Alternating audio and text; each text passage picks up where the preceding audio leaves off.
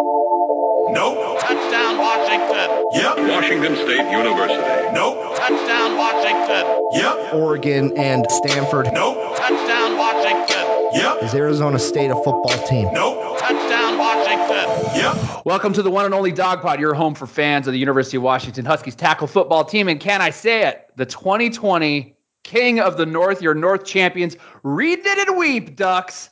Complaints, but it's hard to hear you. Oh, it's not a legit North title? It's tough to hear you above the glorious sounds of our Pac-12 North banner slowly rustling in the winds above the sunny shores of Lake Washington. King of the North. King in the North. That's right. I'm here with Law Dog and Mitch. Gentlemen, our show to you brought to you by, out of Scranton, PA, and Oakland, California, President Joseph R. Biden and Vice President Kamala Harris. Can you believe it? What up? It's a new day in America, BT. A new day. Now, not paying sponsors, but fair to say, if we didn't have this inauguration today, I don't think we'd be recording. So we can fair to say, brought to you by those two. Supporters, BT. Supporters. That's right. That's right. I heard their fans. Now, guys, we can't bury the lead. Huge news in Husky land. But first, breaking as the last couple hours. We got to start with something actually pretty damn positive. Adios, Larry Scott, Champagne Larry will finish out his year as the Pac-12 commissioner, and May, he is done. No more contract negotiations like he said he was going to do. He is gonzo, fellas. Talk to me about it. Well, there's breaking reports, BT, that he's actually moving into Mar-a-Lago with somebody else. Yes. And so we're all very excited about the fact that it's a big exit today. Same approval rate. Don't let the door sever your spine and paralyze you on the way out, Larry. I mean, this has been a long time coming. We can't, as we've all said, we can't blame all of the Pac-12's problems on Larry Scott, but holy smokes, we can blame a lot of his decisions just look really, really bad in hindsight. And I think from a leadership perspective, fair to say nowhere to go but up. Yeah, BT, what was that article from maybe Canzano a couple of months ago? But anyway, it was just one of the athletic directors, might have been Rob Mullins, was quoted as saying, it's just a death by 1,000 cuts, right? It's the TV contract. It's the Pac-12 network. It's the distribution. It's the officiating. It's the corporate offices. It's his private suite everywhere he goes. It's his freaking private jets. Yeah. The fact that he was paid $40 million over the last 11 years. I mean, look, the Pac-12 is at a crossroads. I think we've talked about that enough on the show. But you look at where they need to go, and do they need to pay somebody more than $40 million to get up off the mattresses and start competing again with the major conferences? I mean, we're starting to see a real Big Four develop with the Pac-12 in this middle ground where they're not really Group of Five, but they're not really Power Five anymore. I mean, I hate to say it that way, but I mean, that's what we've witnessed is just a slow decline to that over the last 11 years. So, I mean, this is a huge decision to hire and replace him. And that person's job has got to be to reverse and erase that trend. Yeah, I mean, Ladog, you've got a great point. I mean, ultimately, as the commissioner of a conference, you are accountable for the brand of the conference.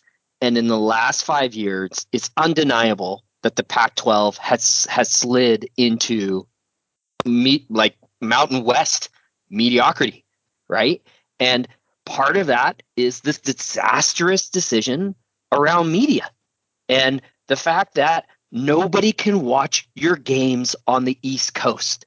This whole Olympic sports deal, we're going to own our own media rights, was, at first you're kind of looking at it when they signed the ESPN deal and some of that. You're like, okay, like this is exciting at the time, but they never evolved past that stance. You have to keep moving. You have to keep evolving. And if people cannot watch your programs play, that is why you are losing 5-star recruits out of your recruiting ground, and they're going to places like Clemson and other places, which was not as common. Ohio State, because guess what? That's what's on TV. And that's ultimately at Larry Scott's doorstep. and he will ultimately be thought of as the commissioner who ran our conference into the ground, rented fancy ass, big conference centers in downtown San Francisco with ridiculous real estate prices, was flying around in jets while the conference was burning. The Barbara Hedges of the Pac-12. I mean, I think the question becomes: is the damage even reversible at this point? Yeah, I mean, right. I think that is a big question I have. I don't know. I mean, look, go hire, I'm trying to think of the WWF guy, Vince McMahon. Can he reverse this trend? Like, I don't know. I mean, I am very concerned about the long-term health of the conference, and I think we've talked about that a lot. And I don't know that can be fixed at this point anymore. Look, it's 5 years. It's tough. I'm going to put the glass half full here and say that you have a lot of great history and good years that aren't too far in the rearview mirror. They have to make a slam dunk hire and get back to quit being so cute and doing all that crazy crap that Mitch was talking about. Understand what your moneymaker is. It's football. It's men's basketball. Protect it. Promote it. You got to get eyeballs on your games and revenue that comes from that. And don't get too cute hiring somebody from Harvard. Get somebody that knows the game. Get them in there. I agree. I think it's got to be somebody who knows the West Coast, who understands the talent that's out here, and then someone who's really, really savvy media-wise. And when I say savvy, I don't mean too creative. I mean get your product in the mainstream. Do what it takes. You know what I mean? And reverse course of whatever this kind of failed strategy was that Scott and his cronies had in place, because people got to watch the games, and then hopefully you're keeping guys home and you're slowly rebuilding it. But I don't think it's going to be a fast thing. I think it's going to take some time. But I honestly, I feel very convicted about this, guys. Like, it needs to be somebody who understands the conference well, who's from the West Coast, and who can make a really smart hire on the media side of the house to just totally rebuild that strategy and burn it to the ground and do something completely different. I totally agree. You need a cultural fit, but I totally agree. You need somebody who's going to get that distribution wide and promote the brand and all of that. And maybe it needs to be somebody flashy, but at the same time, I also do think we're left with no choice but to also be creative. I mean, maybe the Pac-12 games streaming in China is the thing that's going to bring us on par with the SEC and some other conference. I don't know, but I'm just saying there are things like that I think we're going to have to take some shots down the field. I get that, Law Dog. How many recruits do we get from China? There's only the 3 or 4 that I can think of. Yeah. There's only so many Shanghai defensive linemen that are out there, buddy. Like, we got to get into the right households. That's kind of my point of view. Agreed. I think you have to be creative in the ways that you get us back into traditional media, DirecTV, Dish, ESPN contracts, Fox. Things of this nature that get them, that really start pulling in revenue. But look, I think we can all agree on this. There is nowhere to go but up. And I'm very glad we didn't write some stupid 5-year extension and have to fire him in a year. Let him part his ways in May. It's a weird COVID year anyway, and let's make it a big slam dunk hire. The last thing that I'll say, BT, there, that I'm a little disappointed. What is this mutual garbage? Like, could we have just made a statement like, you're fired, see ya? I know. Yeah. I wonder if there was a little bit of a look, here's the deal. You guys say this thing is mutual. Let me part ways and I'll have a no suit clause in my contract, and it will, rather than being fired. I'll leave a year early and not make a fuss about it or whatever. There's lots of things you can do to negotiate, and Larry Scott needs to salvage his own reputation at this point, which is in the toilet and grinding around with the rocks and dirt and shit in the sewer. So I think it's fair to say he's done with big sports, but don't feel bad for the dude. He's going to land on his feet and he will be just fine. Now, can we move on to somebody who, let's say, landed on his feet? the other bombshell, which we thought was going to be our only big news story, but they can't bury the lead, man. Coach Sark and his thieving freaking ways stole Coach Kwiatkowski from us. We have no defensive coordinator. This one was tough. So look, Coach K leaves for Texas. Just a high level. He doubled his salary, roughly goes for $6 million for 3 years instead of the one we were going to give him 1.1 next year. A couple highlights: he gets to go work for an offensive-minded head coordinator, which I think is a little bit different than what he had at Washington. The resources comparison: Texas, $219 million in operating revenue in 2019. UW tops in the Pac-12 with $84 million. $84 million. Texas just sneezed $24 million to buy out Tom Herman and staff. They have got cash. They've got their own TV network. Speaking about that, we have like 8% of a fledgling freaking network. I'm going to put this out to you guys. Lots of stuff to think about. Was it just money? Was it just ownership? What was it? What are your thoughts? This is really not good, guys. I mean, from Husky Nation, he's statistically been one of the best in the business. Like, let's just get that out there, right? 2010 to 2017, defenses allowed the fewest points per game, 18.7 of any coordinator in major college football. Okay, 2015 to 2018, UW led the Pac-12 in scoring defense and total defense for 4 consecutive seasons. 17 UW defensive players have been drafted that have gone to the show. He gets guys into the NFL. And I think, there's kind of 2 other pieces that were really big to me. His flexibility when he was like, look, I'll be the co-defensive coordinator, right? To keep Jimmy around was a big deal. Not a lot of guys are willing to do that, to keep continuity within the program, to have a huge amount of humility to say, you know what, I'm going to I'll take a smaller role here to keep our the thing that we have going here rolling. That's a big deal. And then the maturity as a senior statesman on the staff, I guarantee you in that coach's room, things get hot, things get heated, things kind of can seem, kind of going up and down, depending on the season. That guy was guarantee you a calming factor in all of that. So it hurts in a lot of different ways. I think the last thing is just the one thing that I really thought, the Dawgs had going for them in the next couple years was just continuity of their staff. Granted, Chris Peterson left, right? But you've got a staff that has been around behind him for a long time. Coach K was a big part of that. So, it is really damaging, I think, to the Dawgs in a bunch of different ways, which, really has me concerned right now. Oh, you're here. Yeah, I mean, I think this is absolutely catastrophic. I mean, I don't know any good or positive spin to put on it. Coach K, one of the best coordinators in college football, I would say.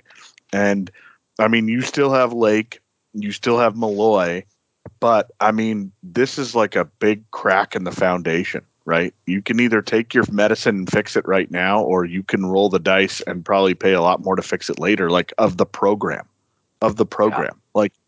I am concerned about this. I just don't know any other way to say it. I mean, I agree with everything that Mitch just said. He's been a stalwart coach, teacher, continuity. He's just been a huge part of this program. And, I think there was a time probably when he could have said to Coach, him and Peterson seemed to have that connection, and he might have been able to say to Peterson, hey, Texas is going to double my salary. And Peterson says, hey, wait, I'll get you more money, whatever, but I can't do it this year. I'll do it next year, whatever. And there was a trust. I mean, I don't know that this is true, but it feels like with Jimmy Lake on top and Jimmy Lake in charge, a guy who basically, leaped over him to get the job. I just don't see that same level of trust and loyalty, that probably existed. And he was, he said to The Athletic in an article I read today, hey, it was just time for a change. I just wanted something new. So, I'm concerned. You look around this defensive staff now, that we used to trust it implicitly, right? We had Lake on the back end. We had Coach K up front. We had Malloy. I mean, now it's really just Malloy and a bunch of new guys like Will Harris and Bob Gregory, who has been a DC before at Cal, and I'm sure he's going to want this job. But he's a guy who, we've criticized, and I don't know that would be the right choice for this moment. This is a big hire for Jimmy Lake. He's got to get this right. I mean, his offensive coordinator hire, I don't think anyone's saying he hit a home run. Jury's out. Jury's out. Jury's still out. So, I mean, this is big. And, if we see a backslide in the next couple of years, this defense that we could trust so much in the last 5-6 years, if we start to see the backslide, the cracks are there to me. I don't know. I don't have anything good to say about it, honestly. Yeah, this is great. I think on one side, if it was the case that there was some, that he asked to match the salary and, Jen Cohen, or they look at it and say, look at, COVID year, budgets are down. There's no way we can match it. That's one thing. It does really sound like there's probably some cultural things going on as well. What does that mean? Time for change. How much of an effect was the leapfrog that you guys talked about? What did that do to him? Couple other questions. Does this change? He's an outside linebacker coach at heart, right? I mean, that's his specialty. How much of our defensive line technique? That's right. How much of our nickel-based scheme that we rely so heavily is dependent upon his philosophy that we've kind of recruited for? Do we to make a change from that? I think it's really interesting. And then you have to start thinking about, look, there's nothing we can do about it. The other thing I think is funny is boy, hey, best of luck, Coach Sark. Boy, we're happy for you. Cheering from you from Seattle. Boy, is that over. How quickly Husky Nation is screw this thieving freaking prick. I know, saw that online, BT, but I frankly was never happy for the guy. The way it ended here, the way it ended at SC.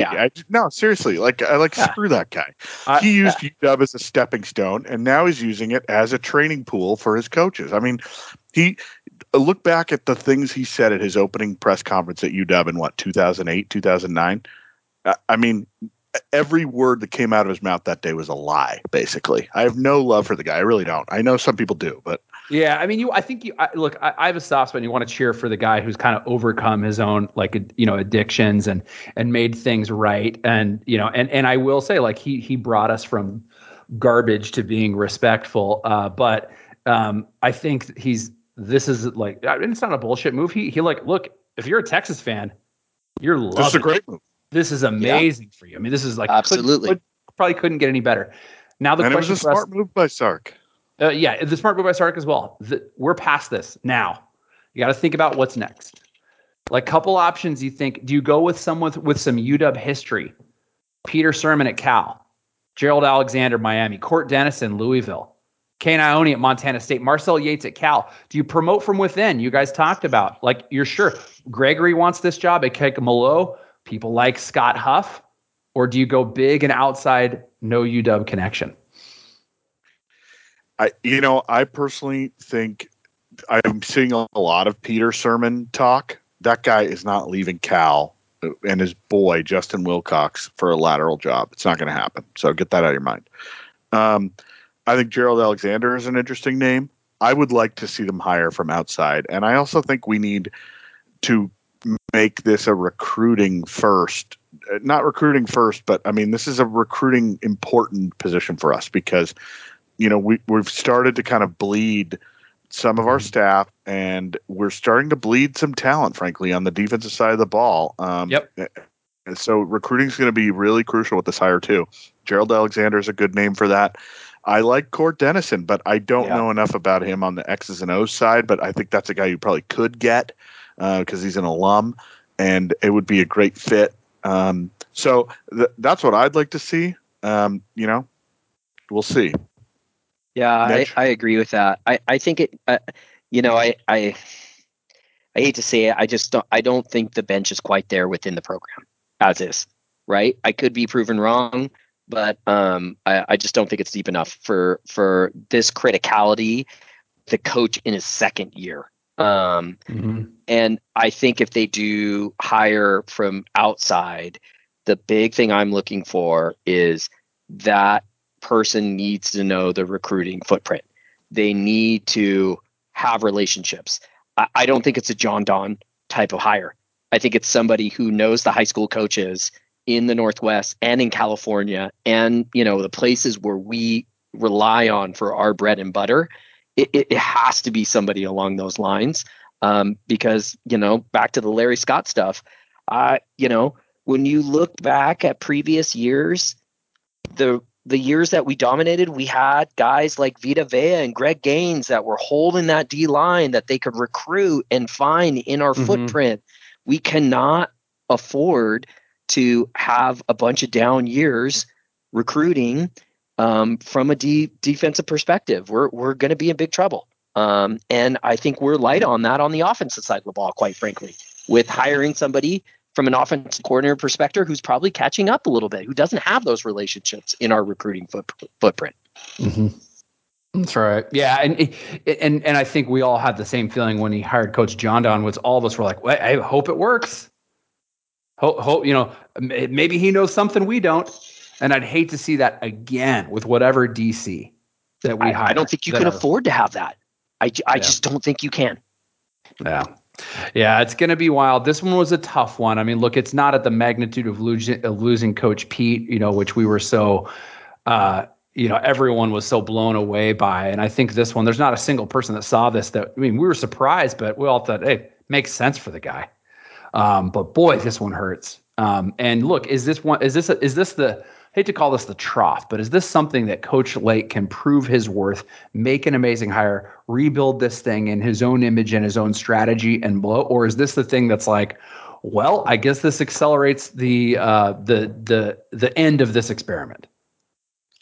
Well, look, I mean, Nick Saban is a guy who is the most successful college football coach maybe in history. I mean, frankly, if we, look at what he's done, and he's losing a coordinator every year. He just lost one to Texas. That's right. Yeah. And he reloads every year, right? There's been a lot of examples of this. I mean, Don James went through a lot of coordinators on the offensive side of the ball. Mm-hmm. So, I think if you're a great coach, you do a couple of things really well. One, you look at the big picture, you keep the organized, you create the culture, you do all of that, but you also hire really well, because if you're great, you have success and you have to do it a lot. And, Jimmy Lake, we're still kind of seeing what those hires are looking like.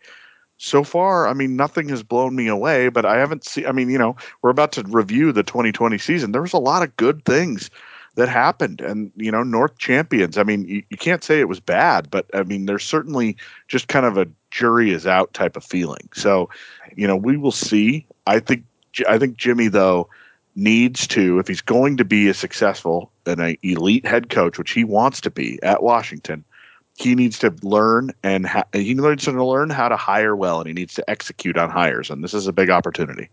That's right. Yeah, and Law Dog, another point of that, let's not lose sight that 2 years ago, the off season that we were talking about was Saban wanting to hire Jimmy Lake as his defensive coordinator, right? And so, let's. And Jimmy Lake might be the new coach at Tennessee this week if he had done that. Right. That's right. Right. Exactly. So to your point, the sample size is way too small.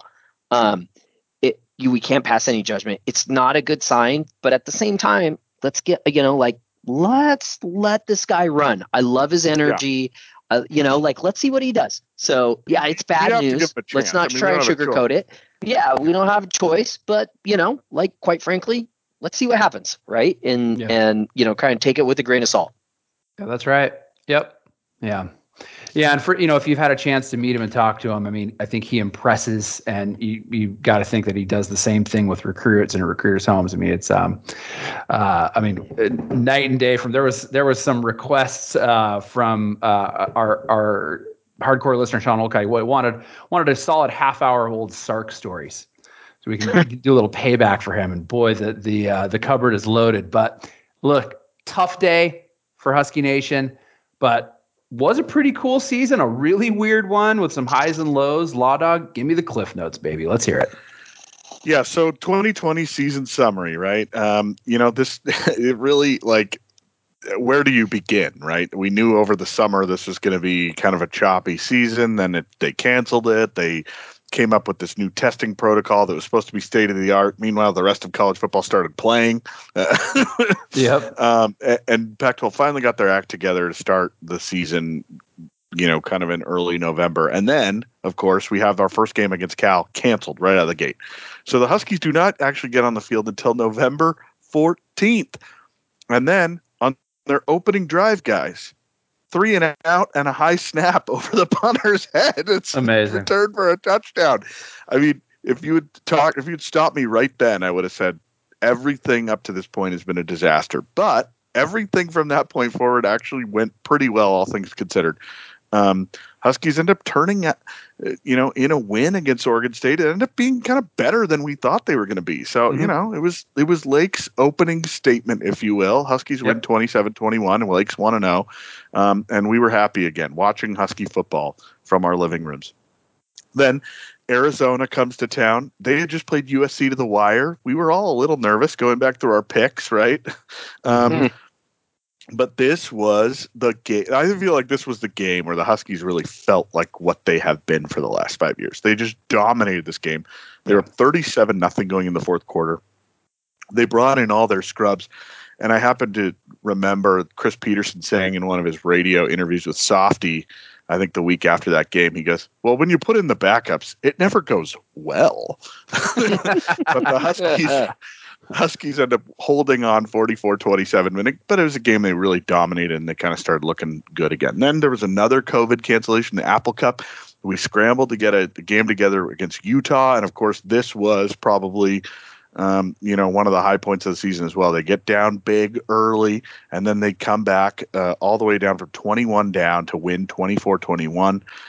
So that was a huge lift. And then we started to think, man, this team, could actually go the distance, and they almost pulled it off, frankly. I mean, Stanford comes to town next, and that was that was obviously they just ran it down our throats for 3 quarters, but the comeback was too little too late. Stanford beat the Huskies for the 12th time in 16 games, BT, taking that all-time series lead. But Oregon was limping through their schedule at this point. They end up losing to Cal, and the Huskies take the lead in the North by a full game. And then they had their game with the border war with the Ducks canceled, and they win the North by default. I mean, it counts, but you don't feel great about it. And raise the banner, emboss it in gold, make it beautiful. Yeah, and then we were with an opportunity to play USC for the conference championship for the 3rd in 5 years, guys, and we have to cancel because of our own COVID issues. So, it was a rocky season, but there were a lot of good things to look back on. It just one thing that jumps out is you just didn't really have that consistency. You were down big, then you had big comebacks. They're just, you were up big and you kind of let the teams come in the back door, but ultimately they were 3-1, won the North. You can't be too disappointed. Hey, we had college football, man. Like, how cool is that we had a season which was at risk for a long time? Oh, yeah. And look, I think the amount of precautions that we were taking throughout the season not only ended up with the late start, but how few games were played in the PAC. Whereas if you looked at some of the other conferences that played a full slate and they had, full fans in the stands, and it wasn't a uniform level of protocol at all. It was crazy to sort of watch. But that was the season. Let's get into some high points and low points, okay? I'm going to give out the high point. This was Apex Mountain here. There has to be the Utah comeback, man. We're down 21-0 heading into the locker rooms. The Dawgs come back out in the second half. We score 24 unanswered.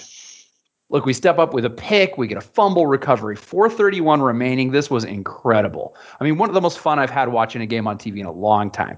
Down by 7. Totally agree. Dawgs march 81 yards. Demo lasers a 16-yard touchdown strike to Kate Otten. Trent McDuffie ends the game picking off Jake Bentley. What a freaking game. That was the apex of the season for me. I totally agree. I thought it was amazing. And, the leader in my mind, and we'll talk about this in a little bit, is Elijah Molden with a pick and returns it 24 yards. Man, what a stud. And, awesome to see that offense respond the way that it did and just push and believe in itself and, get it done. It was a great comeback win. It was a blast. Can I get a Mitch Debbie Downer now? Low point? Give me the trough. Okay. Well, I thought you thought I was going to say the Stanford game, but I'm going to psych you out on that. That's not, I'm going to zig and zag a little bit. Had to be the cancellation of the Michigan game for me personally. Oh, wow. Yeah. Had that circled for over a year, predicting a beautiful sunny day on the lawns of the Montlake Cut, getting some burgers going on the grill, having a couple kegs nice and iced. Shh, sorry, campus police, it's not a keg. It's just a big beer can. Don't worry about it. These aren't the droids you're looking for. It would have been a glorious day, and unfortunately, we had to cancel it. But wait, we had another game. Had to cancel that too. Also another low. Finally, hold on. How about Cal? No. Also had to cancel that. That, to me, that third cancellation, honestly, guys, it's like I lost a kidney. They took it from me, Too much. and I woke up in an ice bath the next morning. I seriously had like 3 or 4 glasses of whiskey that night and woke up the next morning like I didn't know what was happening. My wife walked out and she saw me on the couch just laying there, and she's like, "What's the matter with you?" And I'm like, "I don't know." It was terrible. My football. Yeah. Dude, I think that's a great zig, Mitch. But let me bring it back on track. We were still, despite all of those, disappointments, 3-0 and staring at a potential berth in the Fiesta Bowl. Yeah. And we freaking lost to Stanford again. So I'm going to still stick with that as my low point. Just watching that game was excruciating. I felt like I was watching every UW Stanford game of the last 10 years, except for that one in 2016. So I'm going to stick with that one as the low point, BT. I think the low point, I'm going to piggyback on Mitch. It's the COVID outbreak in the locker room. On our side, Oregon was a deeply flawed team. I liked the Dawgs to go into Eugene and shut them up and earn that ticket to the Pac-12 championship. And we knew that USC was overrated. We would have won that freaking game too. So that's tough too. Brutal. But lot of downs, a lot. That's what I was saying with the recap, though. There was some good things, but there was definitely just a lot of downs this year, even though they didn't really come on the field. Yeah, 100%. Let's give out some game balls though, man, because there was some great play this year. If I have one to give out, my game ball, look, it has to be Zion, ZTF, number 58 out of Pearl City High School, the junior, Awesome. second team All-American, led the nation in sacks and forced fumbles per game. There were individual games where he could not be stopped. 2 strip sacks against the Beavs, 2 sacks and a forced fumble against Zona. Look, for a guy who was the number 75 linebacker prospect nationally, not the 75th prospect, the 75th linebacker prospect. No way 74 dudes were better than him in his position. ZTF, beast. You get my game ball. Awesome volleyball player at that. That's right. What did he have? Like 1 scholarship offer? Like maybe 2 or something like incredible. And that's what the Washington program is founded on, is guys like that. I love it. And the fact that he's coming back again for another year is fantastic. Mine goes to the senior who came back this year from Oregon, Elijah Molden. Walked the talk. The dude was all over the field. Was just a stud. We mentioned the Utah interception. I mean, the guy was just the bedrock of the defense on the back end. Lived up to all the hype. Every time he stepped on the field, he made a play. And God, as you said, BT, it just it had to have been crushing for him that he did not get to play against Oregon his senior year. That he had to have that game circled.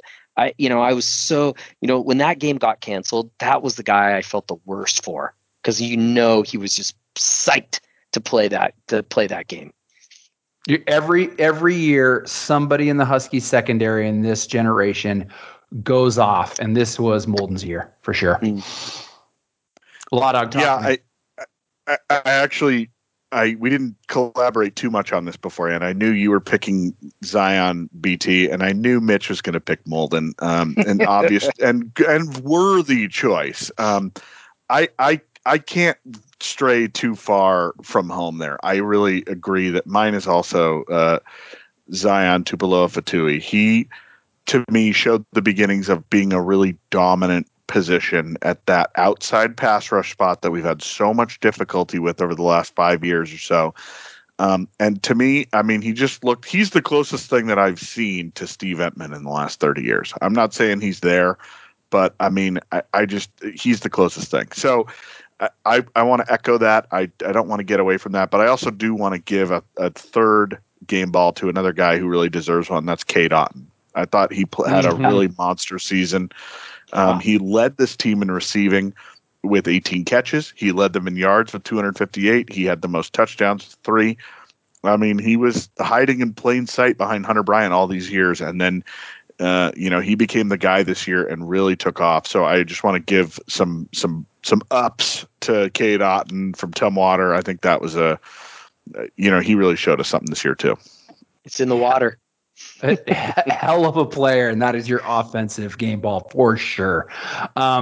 We got to pay a little bit of respect. How about some of these graduating seniors / announced anyone who's leaving, who's sending off? We know they're not coming back next year. Law Dog, anybody that you want to give a quick? Yeah, well, I wrestled with how to do this, right? Because I did say, hey, I always want to pay tribute to seniors. I think those are guys who show up in your program, who give it everything they have. They play UW football and bleed purple as long as they can, and they deserve to just have their names called and to be mentioned for that. But this is kind of a weird year because everyone can come back if they want, right? And everybody can. Yeah, so I've actually my list. I actually had to trim my list quite a bit because we have a lot of guys who are returning. But I wanted to just tip my cap to a couple guys, right? One is Elijah Molden. He can come back if he wants, but he would be, remiss not to go play for his dreams in the NFL, and he'll be a worthy NFL player. And the guy bleeds purple. He spurned Oregon, his dad's alma mater, to come to UW. And for my money, if there's a Mount Rushmore of the Peterson Lake Kwiatkowski death row defense, I'm giving Elijah Molden and Buda Baker a place on that, and I'll let the rest of find it out for those last two. I just think those two guys are just true dogs. So I want to tip my cap to Elijah Molden, and then also, there's a few other guys that are leaving. One of them is Keith Taylor. We don't really talk that much about him, but he's been a really consistent performer on one of those outside corner spots, and he'll be missed. And we've been so lucky to be able to just reload in the secondary these last couple of years. I feel like this is one year where I don't know what we're getting when Molden and Taylor leave. And then the third guy I was going to mention is Brandon McKinney. He's a guy who's had some ups and downs, but it doesn't sound like he's coming back. So give him his due. And then Josiah Bronson, a guy who kind of came to Temple and filled a real need for us when we were losing kind of interior linemen like crazy. And he came and did a nice job for the Huskies. So those guys, a lot of guys who went through senior day have expressed some intentions about coming back, and there's a couple others who are going into the transfer portal and all that. But I just wanted to pay a little bit of tribute to those guys because they were good Huskies and they'll be missed. That's right. And look, maybe we have to redo this in the fall when we know a little bit more, but let's definitely pay those guys their respects on the way out, man. Nothing cooler. And I hope if we don't see them in the fall, we get a chance for them to come back to Husky Stadium when on that senior day when they come out, sometimes with their family members. It's pretty freaking cool. And that's one time I'm back in the stadium and want to make sure that you're there to clap for them. That's pretty freaking cool. Really nice, man. So that was 2020, guys. Should we look forward and do a real quick preview? We're going to be back in the future going in depth as we get a little closer, figuring out who our DC is once we get the schedule figured out for next year. But right now, I think we got to talk a little bit about previewing the 2021 Huskies. A lot of things. I mean, outside of the bad news we've had the last couple of days, a lot of starters coming back, a lot of things to be excited about this year. Starting off, we got that big trip to Michigan on September 11th, but let's talk about it. Let's get into this offense. What should we expect from the offense of these Huskies in 2021? So I think this is there's kind of some ups and some downs, right? Everybody returns. That's the good news. And so let's start with some more good news, and that's really on the up front on the O-line.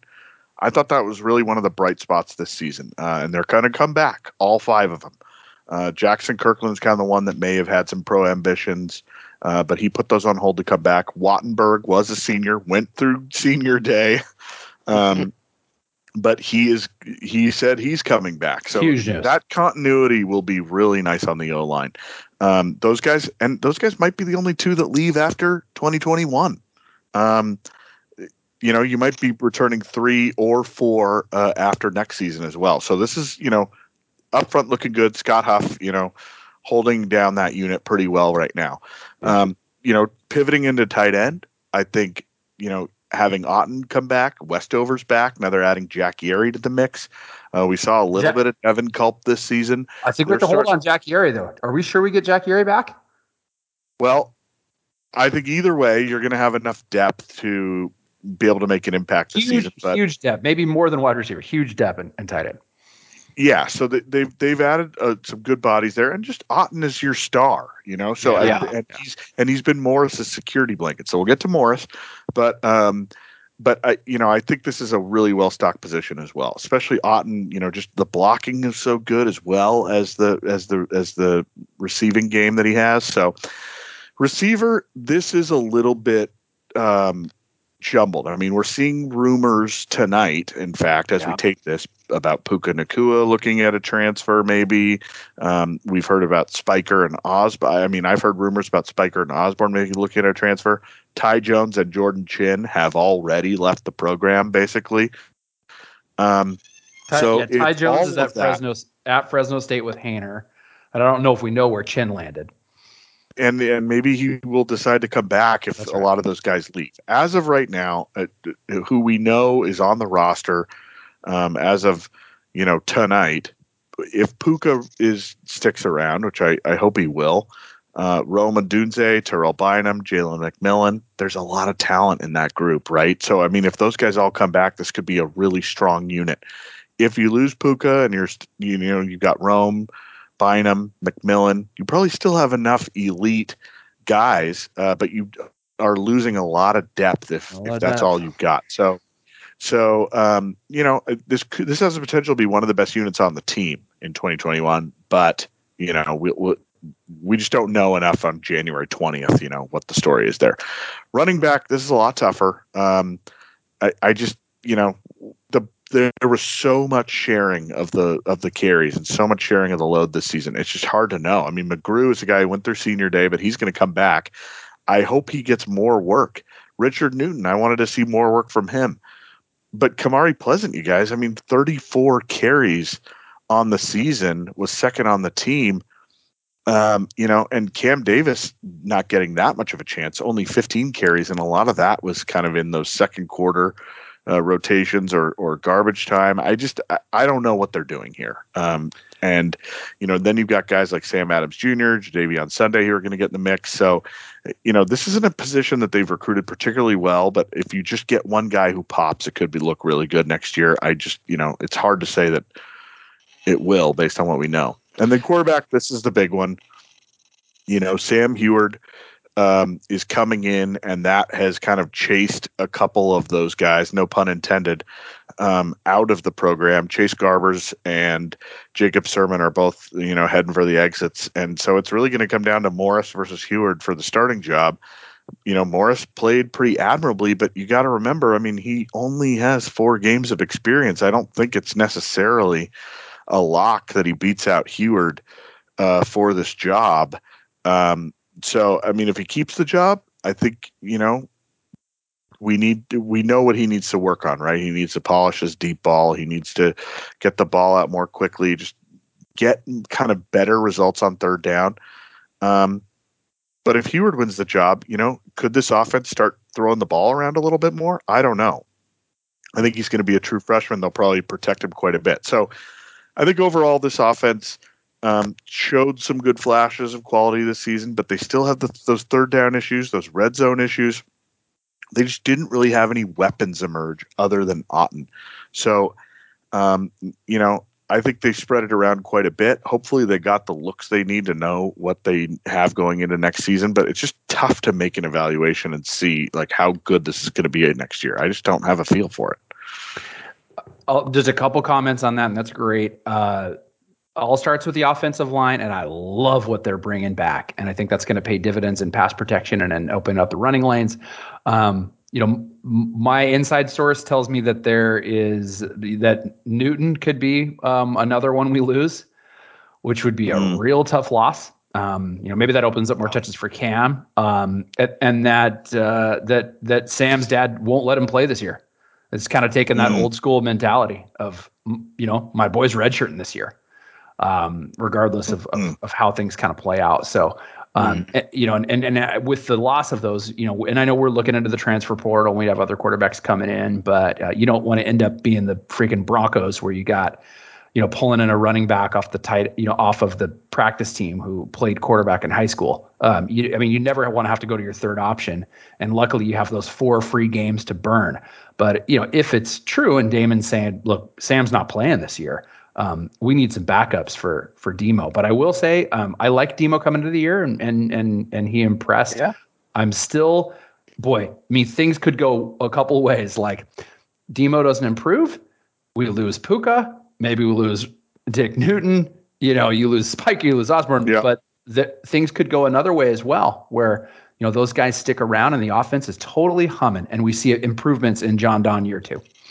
Yeah, or maybe some other guys step up, right? That we're not expecting. They have talent, and I like Law Dog's assessment where a lot of it starts up front with the O line, and if those guys, that continuity, and they road grade next year, this takes pressure off of a lot of different places.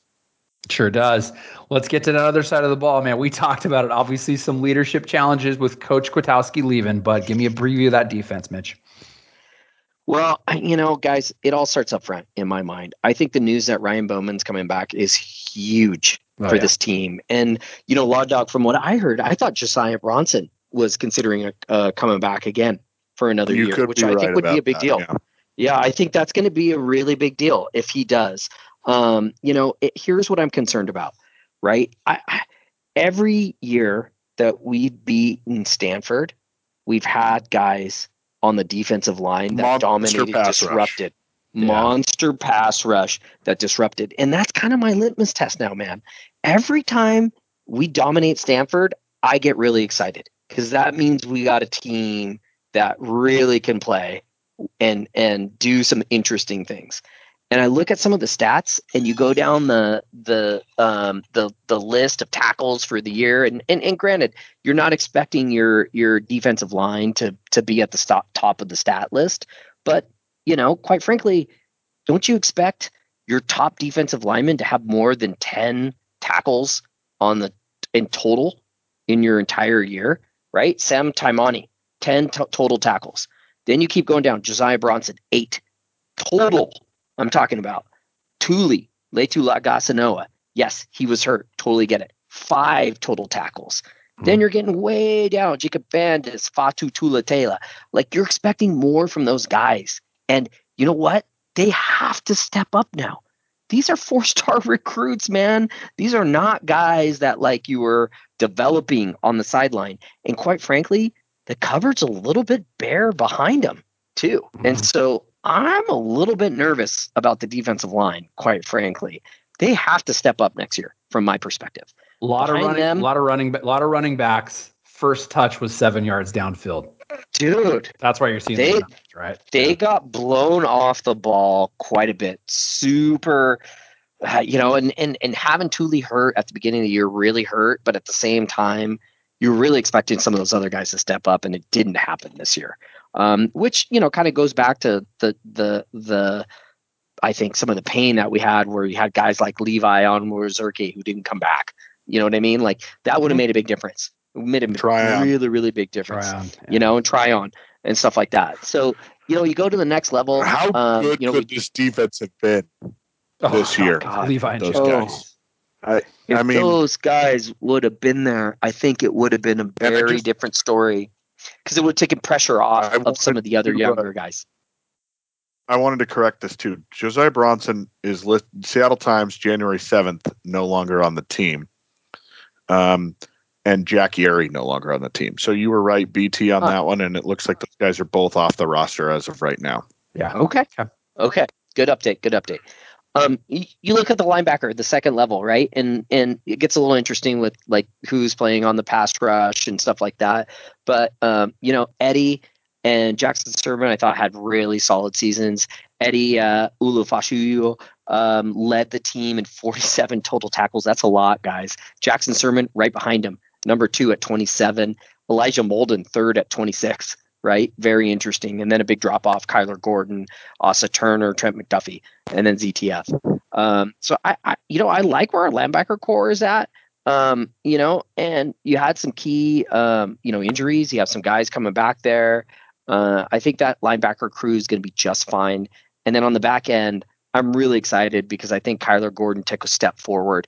I think he looked a little bit overmatched. His redshirt freshman year.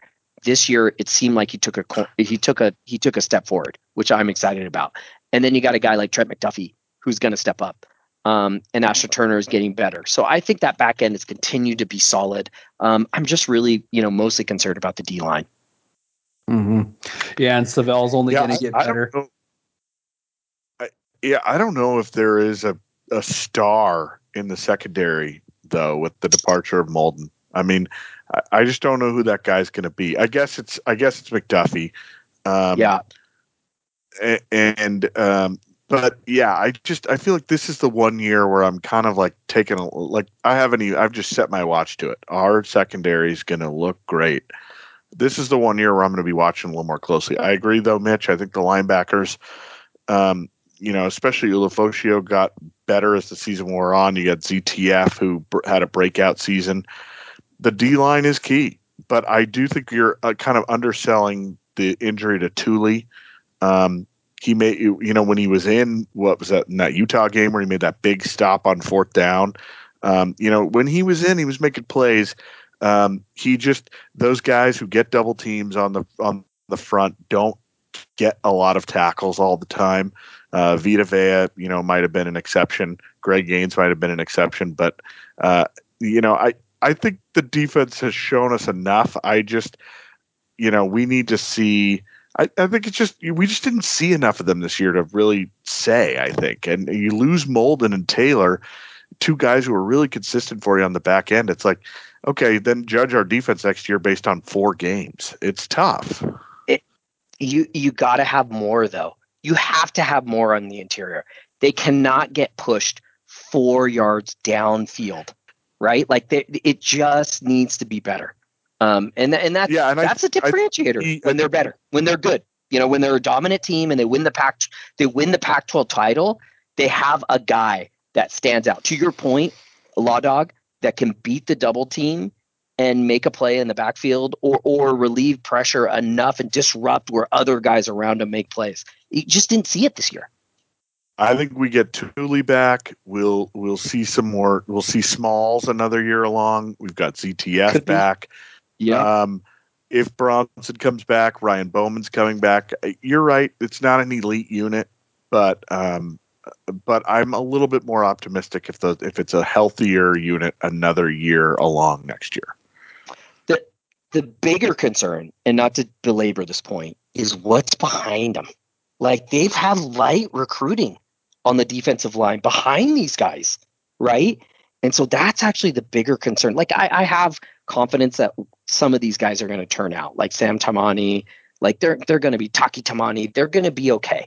Like some of them are going to, I think, improve and somebody's going to take the next step forward. I'm actually kind of nervous about like where's the pipeline at, and that's what's keeping me up at night, quite frankly, with that group. To Mitch's point, I think the Huskies are going to be really good next year, and not to be a homer, but they will be my pick to win the Pac-12, just our conference. But I don't think that's an indicator of where the program will be in the next 5 years, because they really are going to have to reload, and we can get into recruiting later on. You're right, but I don't think this. I really am very bullish on them. I don't think this next fall will be an indicator of that. Should we get into special teams? Yeah, I agree. Go for it. Totally fun. So let's face it. I mean, Bob Gregory's special teams were anything but in 2020. Only one way to go but up. And when we talk a little bit about like Bob Gregory and like, name for a defensive coordinator, and say, well, how about you start with the special teams, which I've always thought is start by doing the job you have. The most critical, almost from a coaching perspective, where I do believe if you can have all the talent in the world, if you don't spend time on special teams and coach that up, you're going to suck. And I think that there's good special teams coordinators and teams that really do believe that is a critical aspect of the game that outplay their opponents, and we have not. Let's get into it. Kicking. Peyton Henry missed a field goal in all the first 3 games. In the first 3 games, he missed more than all of 2019. Finished the season 4-6. We got an extra point blocked against Stanford. That's not his fault, but we did. Some of that's coaching. Look, remember in the Utah game, that stupid attempt we did to draw him off sides and we push ourselves back and he misses? Again, coaching. But Peyton Henry was almost automatic in 2019 and he took a step back. Kickoffs. Timmy Horn out of Punahou. He needs to improve, man. He really struggled getting the kickoffs into the end zone for touchbacks. He kicked that one out of bounds. Remember against Stanford? Yep. That was super critical.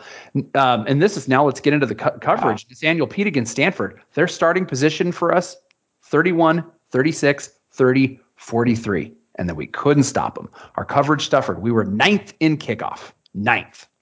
Punts. Race Porter. He's got to improve his junior year. Our punt average was 11th, 38.5 yards. Race Porter's got to get better. Small sample size, but we were 10th in kickoff returns. Very small sample size, so it's tough to see. Sean McGrew took most of these. Look, but Sean McGrew has. BT, you're skipping all the good parts. Oh, let me get to the good. Let me get to the good parts. This ought to be interesting. Punt return. Now, punt return 3rd. Right? Yeah. Most of that's Trent McDuffie had that huge was awesome. Oregon State, big 45-yarder. So that's there. Look, and I do think we have the talent there. Now, do we need to get into like long snapping?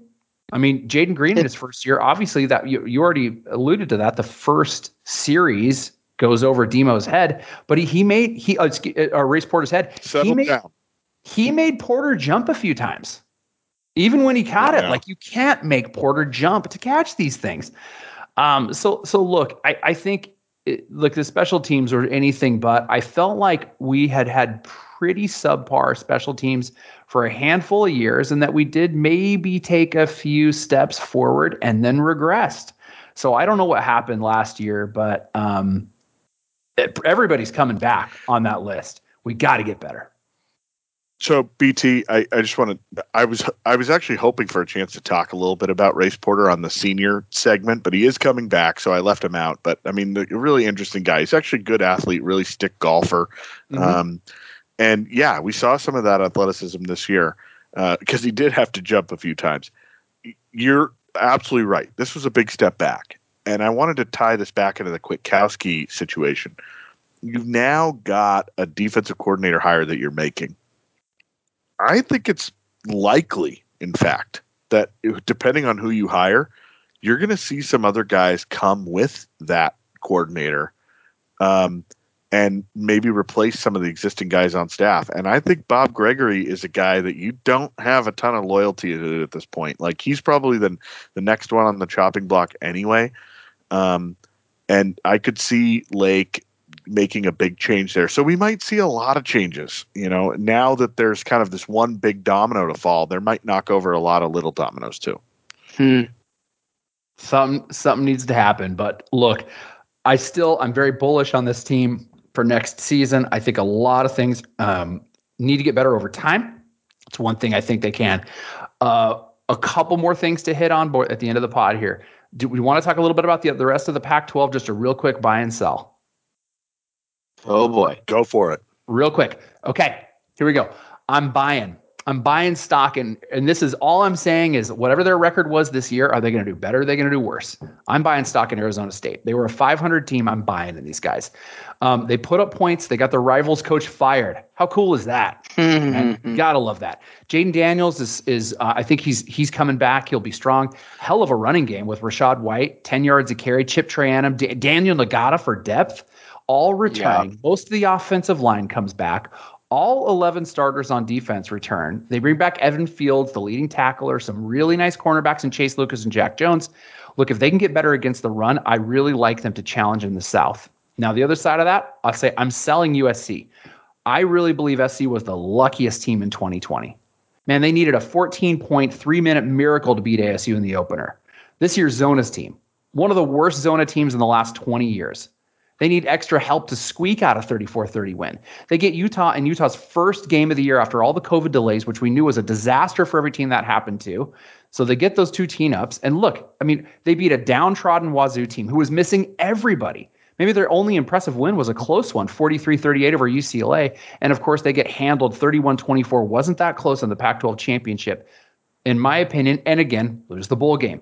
They were not a good 5-1 team. I believe UW, Oregon, and maybe even Stanford would have taken them out in the Pac-12 championship. They lose Marquise Stepp to Nebraska. The offensive line underperforms year in and year out. 97 yards on the ground in their running game, 3.2 yards per carry. They lose Amon-Ra St. Brown. On defense, they lose Hufanga, Jay Tufeli, Marlon Tupatolo. Take your pick. Now, they still recruit like freaking crazy. They got the number one player in California, Stan. They're going to have a great class. I think they're like with Clay Helton, he doesn't have the team's confidence. They're not, I don't think they win the South this year. I think this is the year they take a step back. Buying and selling, guys, talk to me about it. Interesting. All right, so I'll go next. This could be a little interesting and controversial. I'm buying Oregon State. Here's why. I think they've got a lot of continuity down there. Because you always spend your money buying Oregon State, Mitch. That's why. This is why. There's no pressure down there. Like, there's not high expectations. Jonathan Smith is getting into a groove. They won some games last year. They got guys like Jamar Jefferson. They took care of business in some certain situations. Like, for whatever reason, I just think that they're starting to kind of turn like the Dennis Erickson playbook, right? Guys from the Northwest, guys that have played there. And I could see them taking the next step. I don't think they're going to win the Pac-12 North by any means. But at the same time, like, I don't think they're going to be the doormat that they've been around the conference, for the last before Jonathan Smith got there. Selling wise, oh man, that's tough. There's a lot of options. I kind of think the wheels are going to come off with the chipster down at UCLA. Like, it just seems a little kind of funky. And yeah, they had some success at times, but God, like, don't they expect more? And I don't think Chip's really delivering. So my call is UCLA. All right. I'm going to start with my sell. I am selling the Cougars. I don't want to buy them. I don't want to see them on the shelf. I don't care what the price is. I'm selling. What I saw this year, I was just like, they actually had the makings of a fairly consistent program, and they had just come off one of their best wins ever, and they beat Iowa State in the Alamo Bowl. The same Iowa State team that finished in the top 10 this year. So, and they just looked basically like old Cougs to me. So take it. Whatever the price, I don't care what it is, selling the Cougs. On my buy, I'm cheating a little bit here. I'm buying the Dawgs.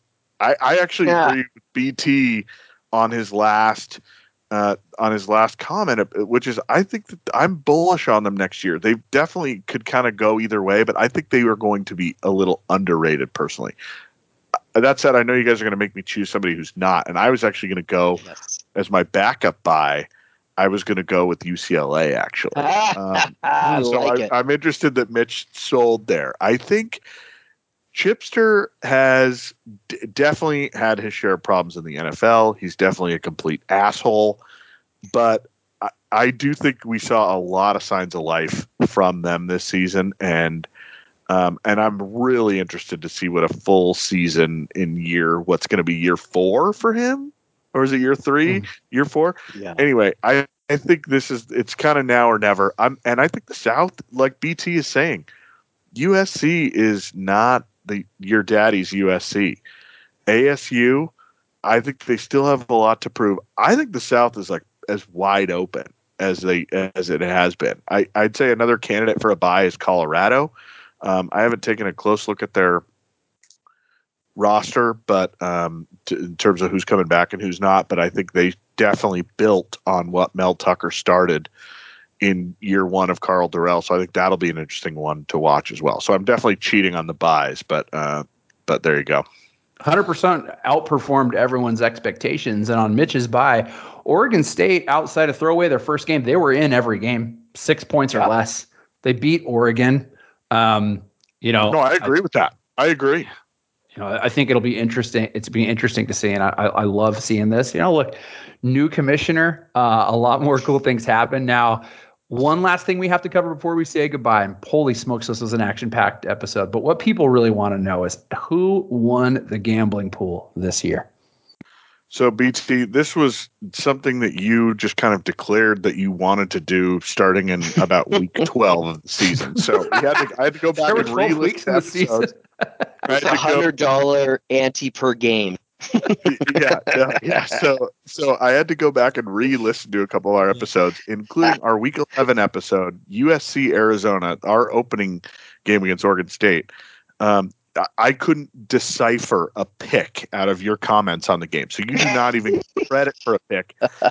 I at least begrudgingly took USC and lost that week. In any case, I got off to a real rough start. I got just 2 picks right in those first 2 games.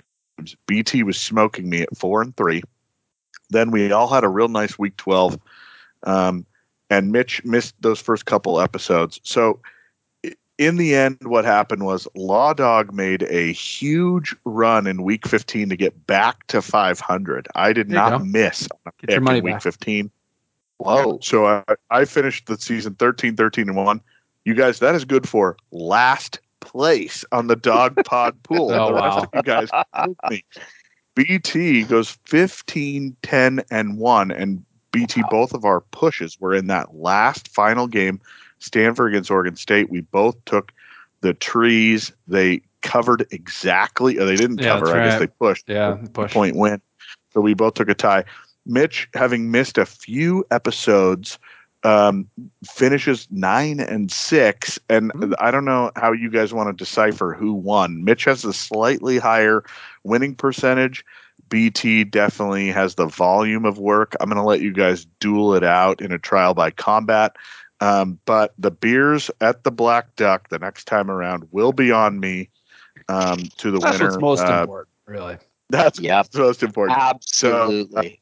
And I just want to say, next season, now that I know there's real stakes in this, there's going to be a lot more. You're going to have to deal with a prepared Law Dog every week next season. I'm into it. And we won't make you decipher the old pods for our picks. And next year, God forbid any of the games be canceled. So much to look forward to next year, even though, again, tough couple of days with Coach Kwiatkowski moving on. Regardless of what happens, man, we're going to be here, always trying to take an honest but positive spin on the Huskies as much as we can. Go Dogs, man. Let's go get it done. Nope. Touchdown, Washington. Yep. Washington State University. Nope. Touchdown, Washington. Yep. Oregon and Stanford. Nope. Touchdown, Washington. Yep. Is Arizona State a football team? Nope. Touchdown, Washington. Yep.